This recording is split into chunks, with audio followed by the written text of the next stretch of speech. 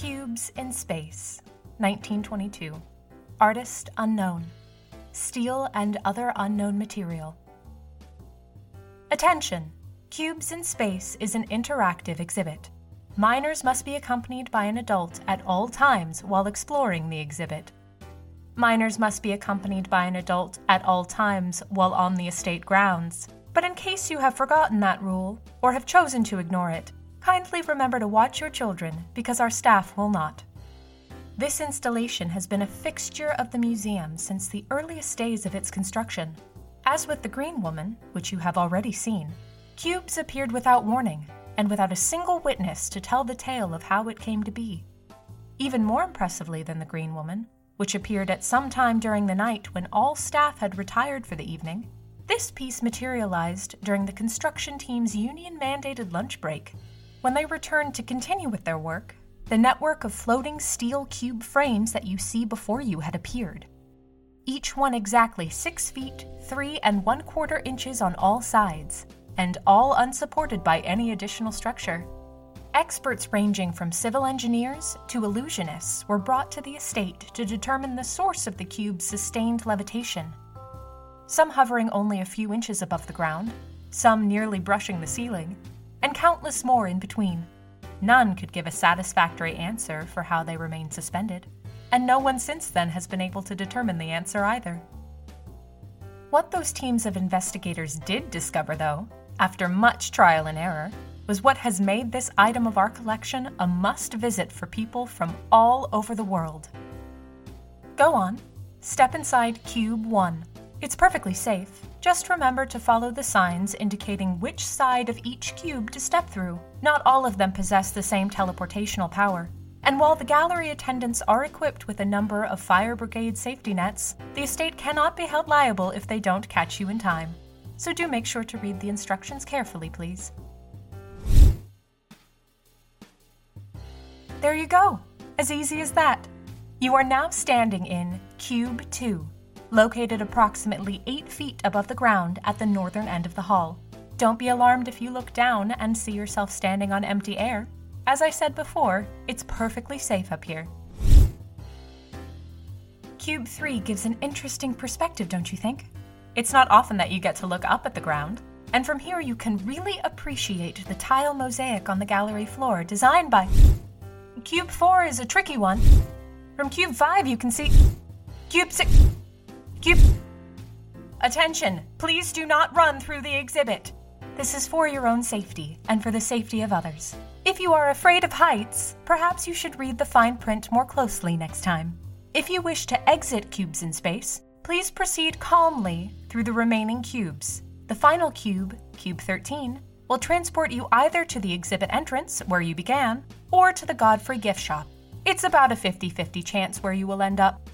In the event that you are separated from your party, please notify the nearest Godfrey staff member wherever you rematerialize, and they will help to reunite you all.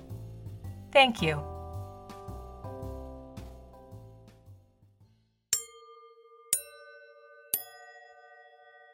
Attention Godfrey guests. It has been brought to the attention of our staff that all restrooms on the premises have switched genders. While the signs designating men's, women's, and family restrooms remain the same as before, the interiors of these rooms have changed. Please note that, for the foreseeable future, the women's restrooms will contain both stalls and urinals, the men's restrooms will contain only stalls, but 2 extra infant changing tables, and the family restrooms are now only accessible to single patrons. It remains unclear whether this refers to single in the eyes of the law, single in the romantic sense, or single in the singular being sense. But any unmarried yet coupled patrons should proceed with caution before using the restrooms designated as family. As for the men's and women's restrooms, we urge our guests, as we have always done, to use whichever facility best serves their needs. Almost as if gender is an arbitrary construct that is collectively assigned to people and things by the society from which they come, a society which is, itself, a construct. While we understand the current situation may make some guests uncomfortable, we trust that the discomfort of your full bladder, and from the spaghetti bolognese from the cafe, will help you get over it in due time. Thank you in advance for your understanding.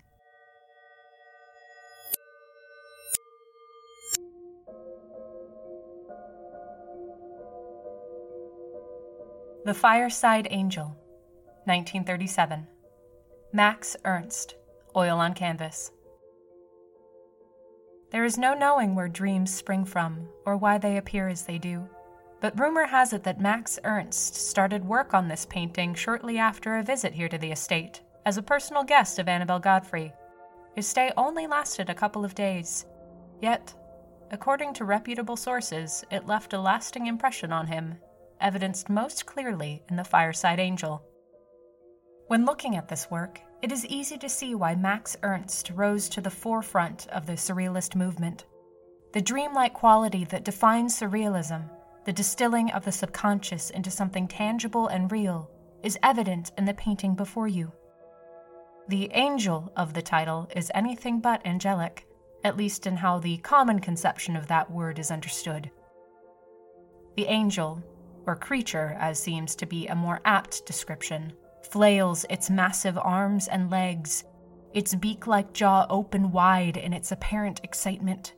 The landscape beyond it that serves as a backdrop is a flat, empty expanse, with only the suggestion of a mountain range interrupting the low line of the horizon, impossibly far off in the distance.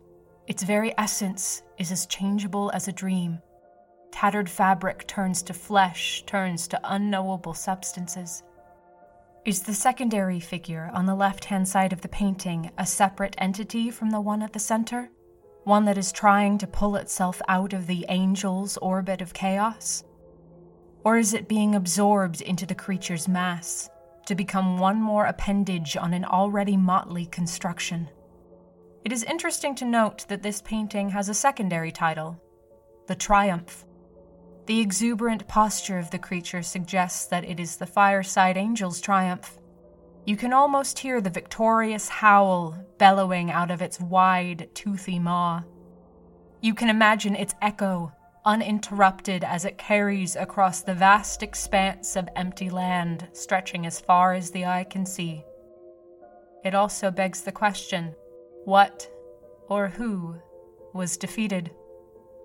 If Surrealism is the art of dreams made real, what dreams visited Ernst during his time here at the estate? What visions appeared before him? What voices whispered to him in the deepest parts of the night, when all else is quiet and still, that prompted this painting, in which victory and emptiness clash in vivid detail? Perhaps those voices and visions still wait here, for the next person receptive to their message. Perhaps, if you listen very closely, you just might hear them too.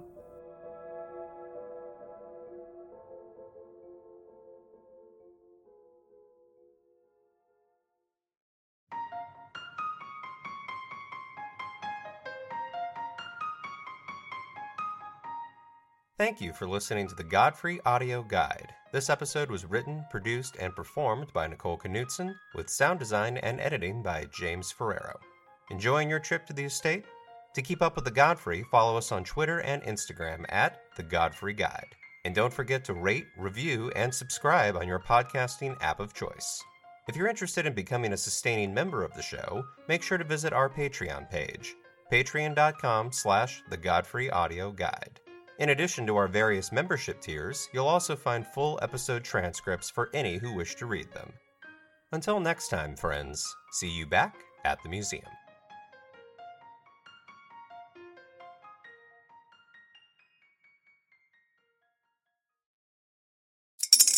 Spring is in the air at Littleton Coin Company, and we want to help you brighten your collection. Visit us at littletoncoin.com all month long to enjoy 15% off your purchase. With a wide selection of coins, paper money, supplies, and more, Littleton Coin Company has something for every collector's taste. Use promo code SPRING at littletoncoin.com for 15% off your purchase all month long. Restrictions apply. Littleton Coin Company.